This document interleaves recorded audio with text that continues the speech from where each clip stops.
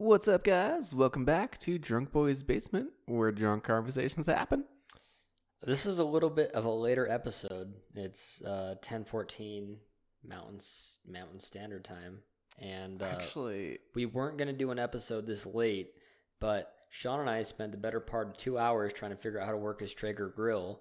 We couldn't figure it out, so we resorted to the microwave. And this was all on the pretense that we were going to eat dinner and then do our podcast, and it didn't work out. We couldn't figure out how to work his Traeger. So we gave up, used the microwave, and now we're here super late because we try to put these out at, 7, 8 o'clock at night at the latest, and this one's going to go out pretty late. It's definitely true. And I will add on, it was a very humiliating defeat. It was. I didn't realize how complicated Traeger grills are, dude. They get the job done well, but you just need to learn how to use them. I have yet to see it. Everybody's been telling me that, but I have yet to see that a Traeger can do the job. One of these days. Yeah, one of these days when it works and the pellets are all heated up or whatever. Not that propane life where it's just instant heat. Dude, I'm telling you, a propane grill is the way to do food. I don't know. You gotta try the thing is that Traeger, it's a smoker as well. I just want food now. And I know for a fact that a propane grill can do that. See, all I'll say is this. Nothing beats air frying. A lot of things beat air frying. A lot of things do.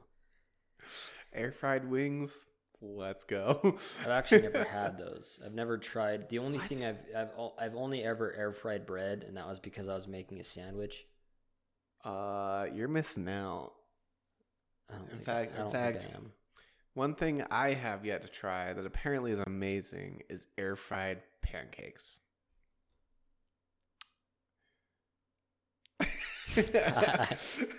I'm trying to think about how that would taste. I actually don't think that'd probably be good. Yeah, like breakfast food, exactly. Air fried breakfast food. Yeah, that could be pretty good. It's a must sometime. That's all I know. To preface this episode, Sean and I have been drinking for quite a while because we were trying to eat dinner, and then the dinner didn't happen. So then we continued to drink more. So there might be a little bit of a derailment on this episode, but to begin, Sean. Excuse me. How was your week? I was like, he's getting a very deep question going here. No, there wasn't anything deep about that question. I have nothing special to say about my week. Nothing special this time. But I want to know how your week was. Well, it was a week. I'm going to be honest. So I guess one of the stories that I could kind of elaborate on, it's ongoing legally, so I can't really disclose a lot of information. But in the time that I've worked for my current company, I've been named in 11 lawsuits.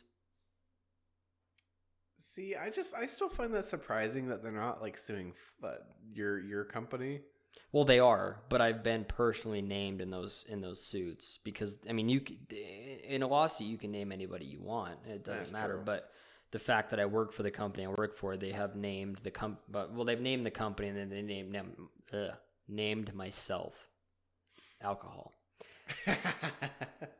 But it's funny because I mean, I guess I don't necessarily say that I can say that I've been sued 11 times. My company's been sued 11 times. And I was going to say, they technically can't come after you personally. As an LLC, I'm protected behind their umbrella. That's corporate law protects me behind them. They can't turn around and sue me at all, really. I mean, they can't. I mean, unless if I've done something incorrect per their policy, they can the worst they can do is fire me, but they can't turn around and sue me for, ill practice or ill-gotten gains that they've, whatever. Anyway. Yeah. So, in the time that I've worked for my company has been sued 11 times. All 11 times have been because of me. Not because of my ill practice or anything that I've done wrong, but it's just because of the way I conduct business. People listening might be, well, like, how the fuck does he conduct business? Like, it's obviously wrong. He's being sued. It's not because I'm doing it wrong. It's because the people that I'm working with disagree with my business practices. I mean, it sounds kind of sketchy. It's very sketchy. So one of my positions at the company that I work at is as the repossession manager. And as some of you have probably gathered by now, I work for a company that rents vehicles and sells vehicles. And I work on both spectrums. So if a vehicle is being rented and the customer is not paying their rent on that vehicle, my team gets together and I dispatch them to that location of where the vehicle is and I get it back. And on my full-time job, I sell the vehicle. But with my law enforcement background and my legal knowledge, which isn't much, I do a lot of repossessions of these vehicles. And that's kind of just a preface of where I'm going with this. But the reason I got put in this position was because I have, my bail enforcement experience and a lot of other legal experience. So that kind of just culminates into one massive just wrongness that I should probably not be working with. But see, all I can imagine right now is like you repossessing all these vehicles during the night, and then during the day you're like, buy these vehicles. Absolutely, that's exactly what I do. So that's the tricky part about my business is I am a licensed salesman in all 50 states, and I personally am licensed to repossess vehicles in all 50 states, and different states vary in their licensing procedures, specifically California. California is super weird, but the company that I employ to do all my repossessions is licensed in all 50 states. Some people will argue with that, specifically the people that I repossess and their lawyers, but I do it anyway.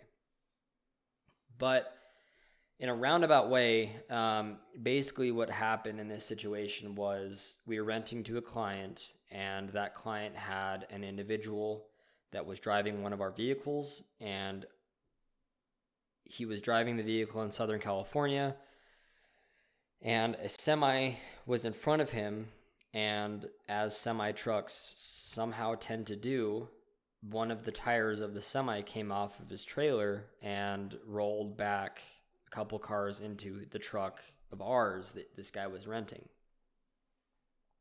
So it destroyed the truck, and it totaled the truck virtually. And the guy was okay, but the CHP showed up, and it was a whole ordeal. Police reports were filed and everything.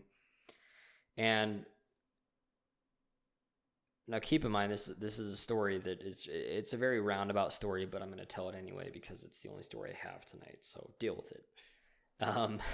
So the vehicle was towed to an impound yard, and there's some black and white issues of what occurred between when the vehicle was dropped and when the vehicle got sold. And what happens with impound yards is if a vehicle remains unclaimed for an unspecified amount of time, depending on the state, the vehicle can be sold legally to whoever shows up at the auction. So what that means is the vehicle was taken from the highway, given to a storage facility. The storage facility garnered all of these payments that they didn't receive. So in order to make those payments back, they sold the vehicle. Now, what I mean by garnering all of these fees that they didn't receive is they were sending notices to the company whose logo was on the side of our vehicle, as well as to us, who the VIN of the vehicle is registered to. Neither party responded, so they just said, fuck it, we're gonna sell the car. And so they did sell the car, and at this time I was notified, and one of my employees said, sent me an email and said, hey, just so you know, this vehicle got sold. We can no longer take it back. And I said, I don't know what that means.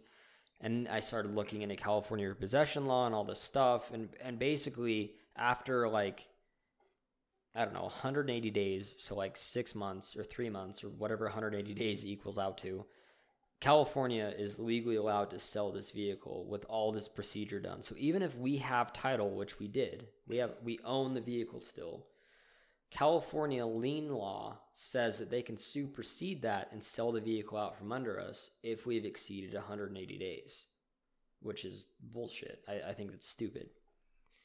So they did that. My company then sent me a letter and said, hey, we're not able to get this vehicle back. You need to repossess all other 14 vehicles this company has. And I said, okay, I'll do that.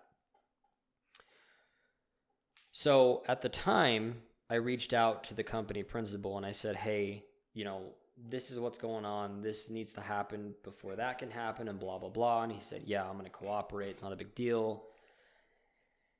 And then he realized that I was serious about repossessing the vehicles. Like, I'm going to take these trucks or vehicles or cars or whatever they are by force if you do not relinquish them to my company. And he said, well, I'm not going to do that. So then at that point, I called my boys. Yeah, I've got boys. Don't look at me like that. I've got boys.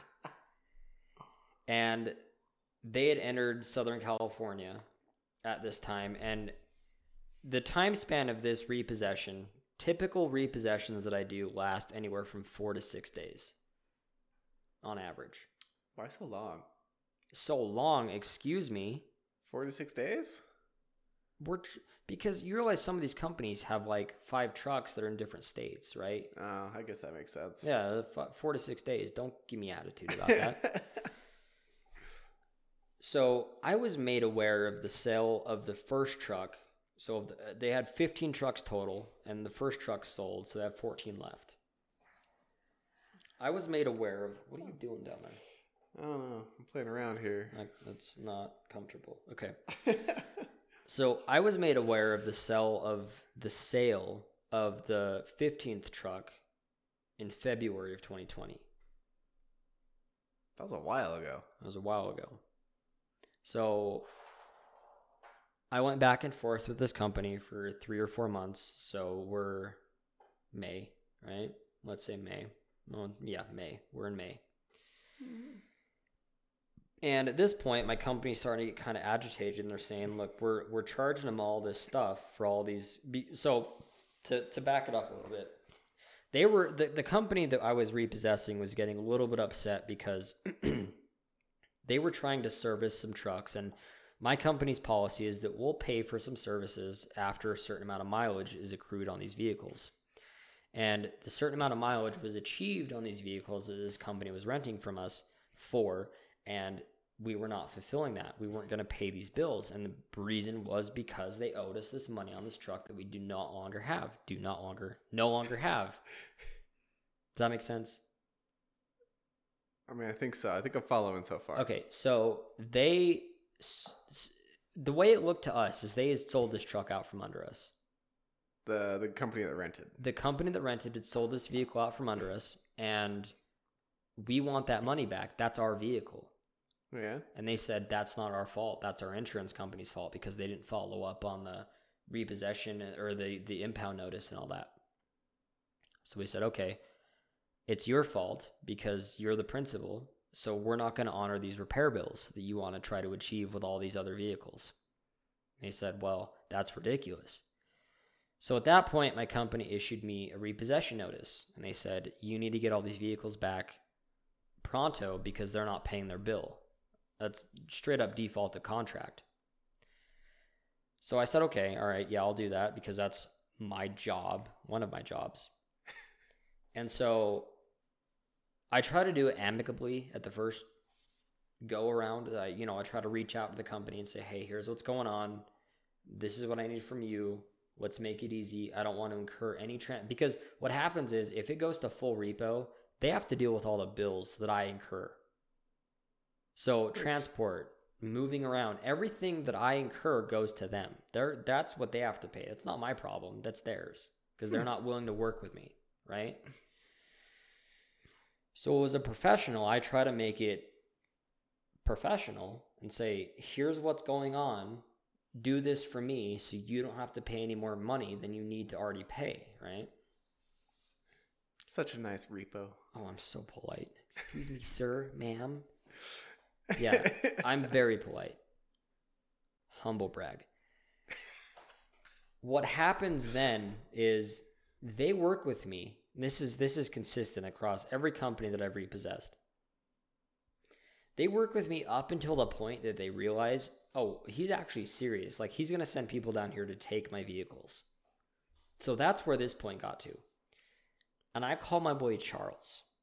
Now, Charles owns a company who will remain unnamed, but he has got the biggest network of repossession agents that I have ever come across. Like, it's ridiculous.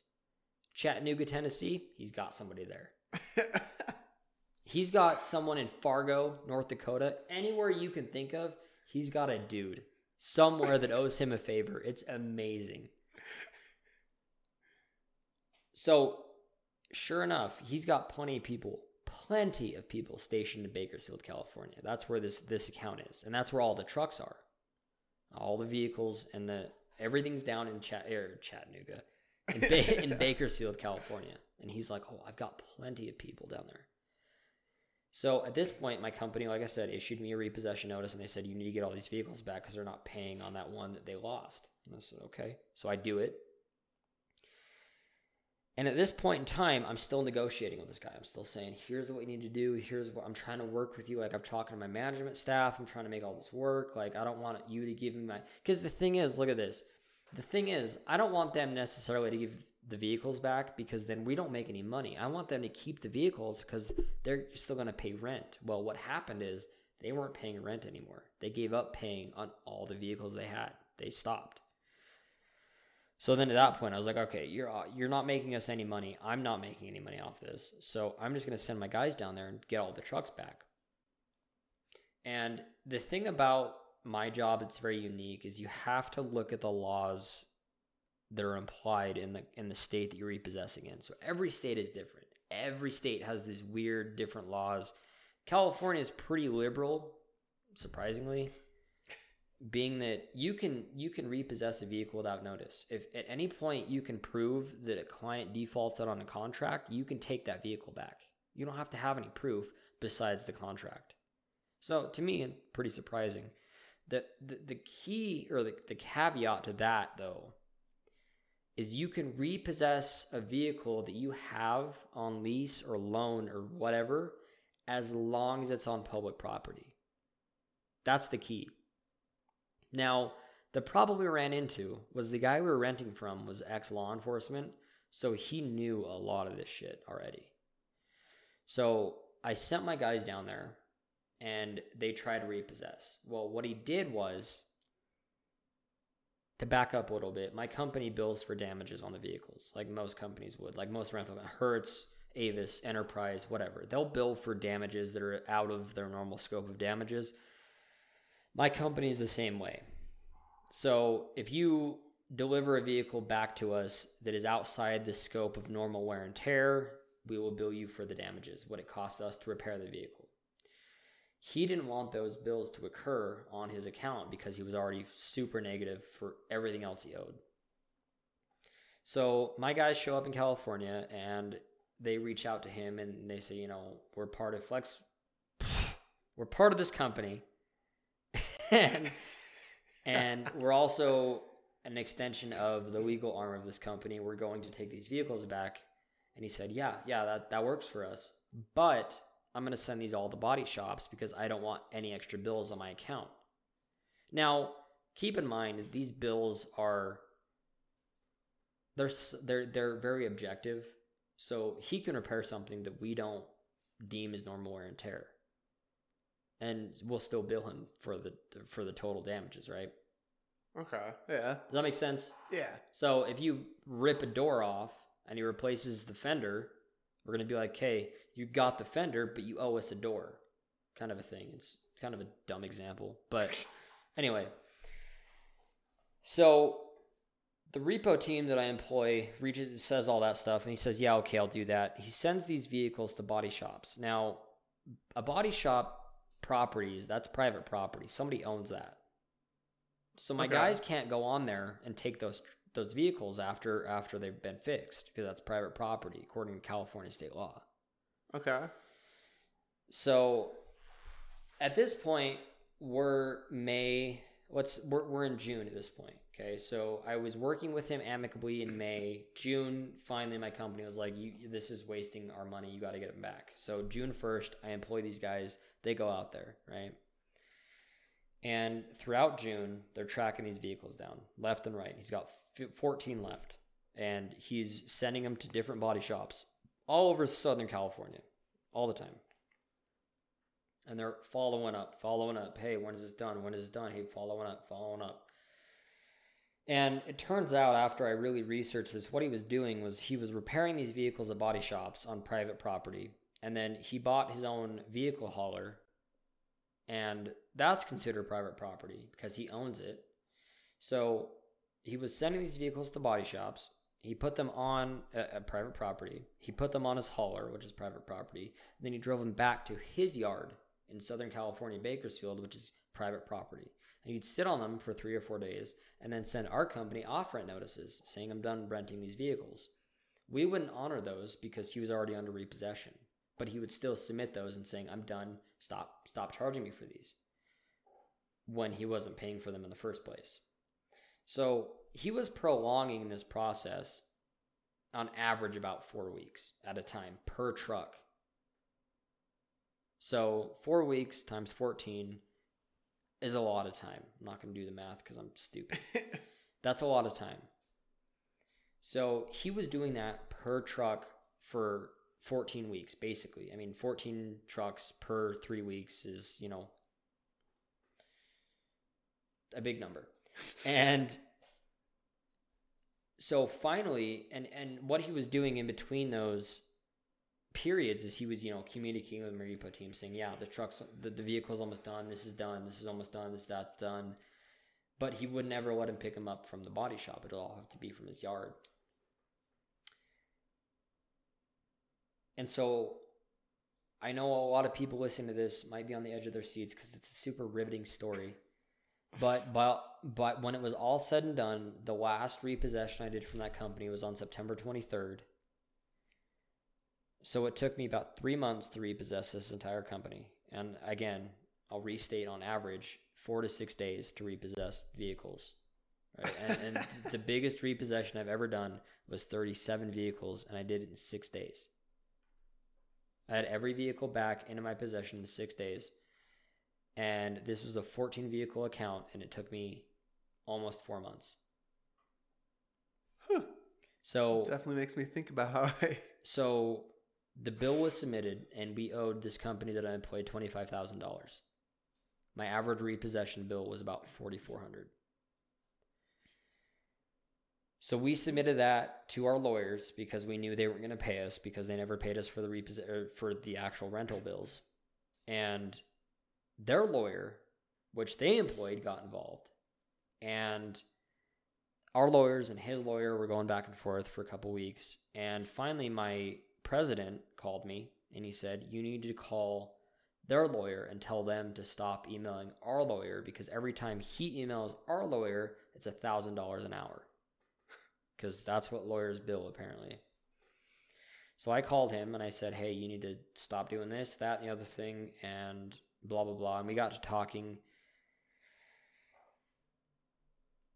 And he was telling me that he doesn't necessarily think that what he's doing is very beneficial to his client. And the thing that blew my mind was the fact that he'd tell me that on the phone. But what really occurred was the guy that was renting from us, his mom, keep in mind, this guy's like 40-something years old.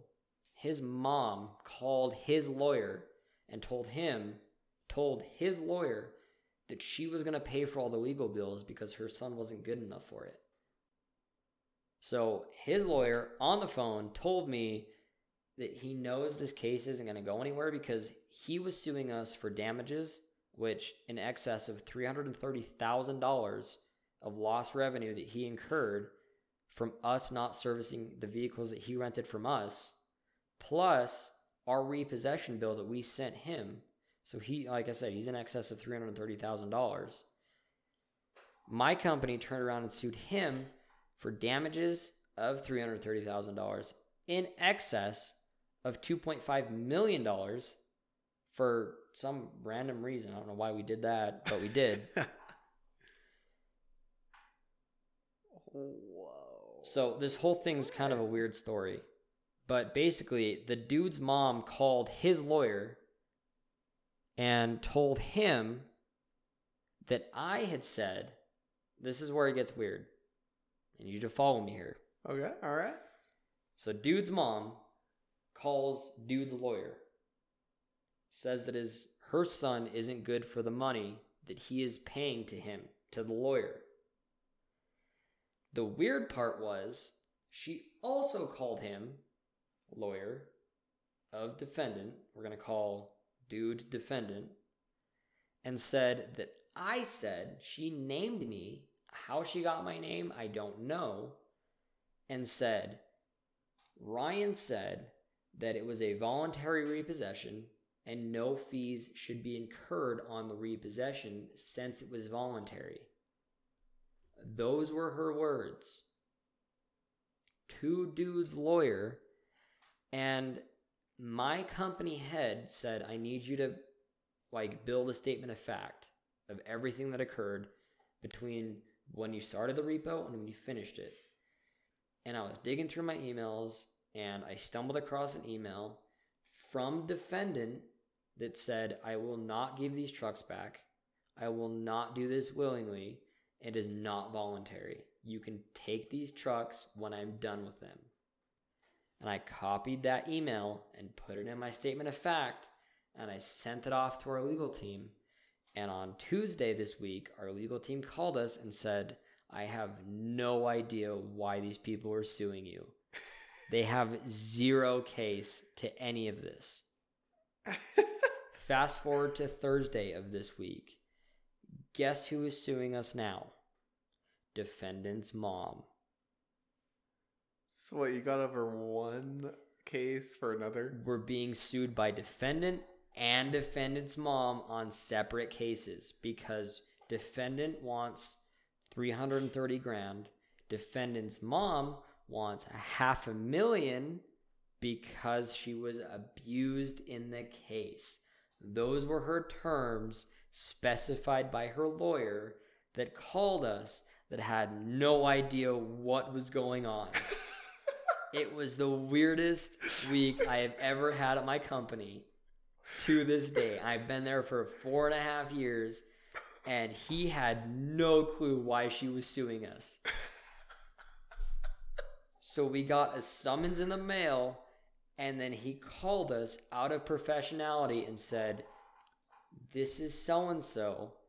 You're being sued by so-and-so for $500,000 for something that I don't understand. It was the weirdest week I've ever had at my job. Oh, goodness. See, thankfully, I don't have to deal with that. I just have to deal with people who you give them the slightest bad experience and they expect thousands of dollars. I've given a lot of people very bad experiences in my company. And the thing that's funny about it is if I listen back to this when I'm sober, I'm going to be like, what? The bottom line is I have 2 people that are suing me for virtually the same thing. And I say me because in every goddamn lawsuit there has been against my company, it's been me, Ryan, in the forefront of this lawsuit. So you just need to make sure you keep folders of conversations. I have at least 6 folders of emails that I printed out for different lawsuits that I've had that I have pinned all over my office. My office walls have conversations of things that people have told me that are not true because they sent me an email that said the contrary. It's absurd. Oh. And I've dealt with a lot of legal things in my life, but this week specifically was the first time I've ever had a lawyer for another person say, yeah, I don't know where this is going to go. They're just doing it because they're getting paid. That's all they know. Even my boss was like, yeah, they just want to get money, which is funny because they can't even pay us. So how in the Sam hell do you think they're going to get paid? Sounds like an area I never want to have to be in. You're sitting there in all of these conferences and you're just taking the brunt of this. And you're adding this up in your head, and then at the end of it, you go, "What?" Yeah. Oh my goodness! So I'm still trying to wrap my head. Yeah, that's the thing. Is so am I. Okay. So the word to the wise is: if you ever get sued, make sure the person that's suing you knows what they're suing you for. Otherwise, it won't go anywhere. I can promise you that. Make sure you have something. Solid evidence and a story that makes sense. That thing, yeah. Because people will be like, well, Ryan, your story didn't make sense. Exactly. It doesn't make any goddamn sense. None of it makes any sense, okay? That's why I don't understand why we're being sued. See, now when I try to go to bed, I'm going to be thinking about that story and trying to figure out how it makes sense. Don't think about it, because you're going to be like, it makes no goddamn sense. That's why I shouldn't be being sued right now. Like Kanye West. Kanye West. You ever see that video? People are like, why are you always being sued? He's like, I like being sued because people actually talk to me. Wait, did that really happen? Yeah, a couple of years ago. Oh, God. I didn't directly quote him, but he said he liked being sued because people talk to him more. Oh, my God. I don't think that's right, Kanye. But hey, he's on the ballot, so vote for Kanye 2021. Oh, that would be a great idea. I'm not even going to go down that route, actually. Vote for Paris Hilton. Did you hear that Paris Hilton's trying to close down a Provo school because she was abused when she was a kid? I have not heard about this either. Did you see that? She has a, what's that petition website? I don't know. I don't petitions. I don't ever There's a petition website. I feel stupid because I don't know. We could just Google it. It'd probably come up. I guess I could. Petition website. Hold on. Shut up. Change.org. Stupid. Oh, okay. Told you. There you go. Change.org. Yeah, Paris Hilton has a huge following of like 500,000 people on Change.org to shut down Provo High School. Provo. What is it? Hold on. Why? Hold on, shut up. I'm gonna do this right for the first time.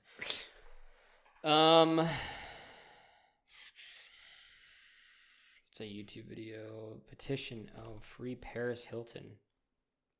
Free what? I stumbled into a rabbit's hole. I don't want to.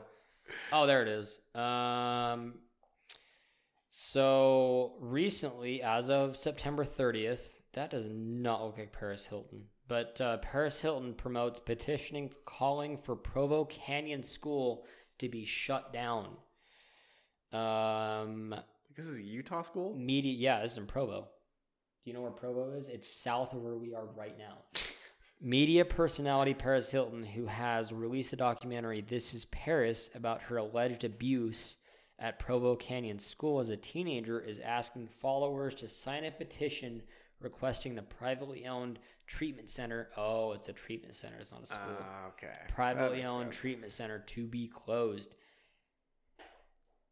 I was abused at Provo Canyon School, and now I am taking action along with my fellow survivors to make change.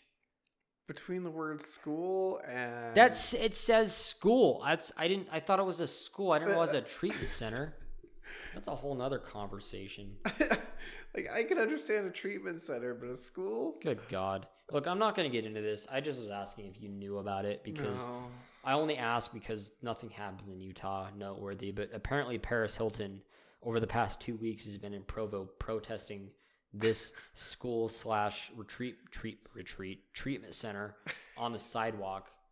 And the girl in that doesn't look like Paris. There's a female in this picture that's not. It looks like Paris Hilton after she had liposuction 3 times over. She at least have wait. Dude, her jaw is not normal in this picture. That's what I'm saying. Didn't she go through drug abuse? Apparently, because she went to a treatment center in Provo, Utah. That would make sense. We believe that shutting down Provo Canyon School, the domino of... We believe that shutting down Provo Canyon School, the domino effect, we need to effect real change. That's a statement that's published in this stupid article on Gebhardt Daily.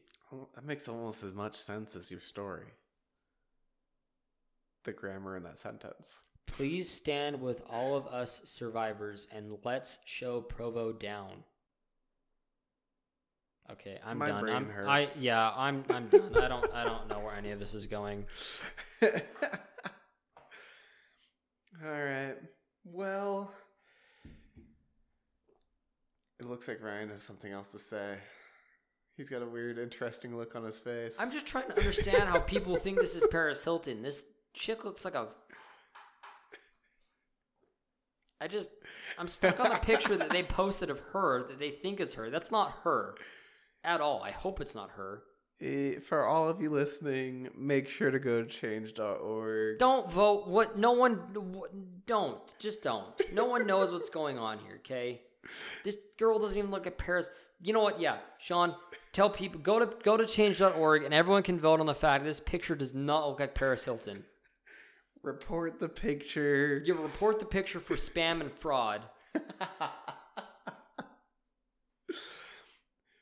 But with that, thanks everyone for joining us on another episode of Drunk Boys Basement. Interested in finding where else you can catch us? Follow us on Facebook. Find something you want the Drunk Boys to research and talk about next time, let us know. And if you like hanging out, share our Facebook page. Catch you all next Friday. And remember, please listen responsibly. Hilton uses the term TTI. Okay, I'm done. Sorry. Bye.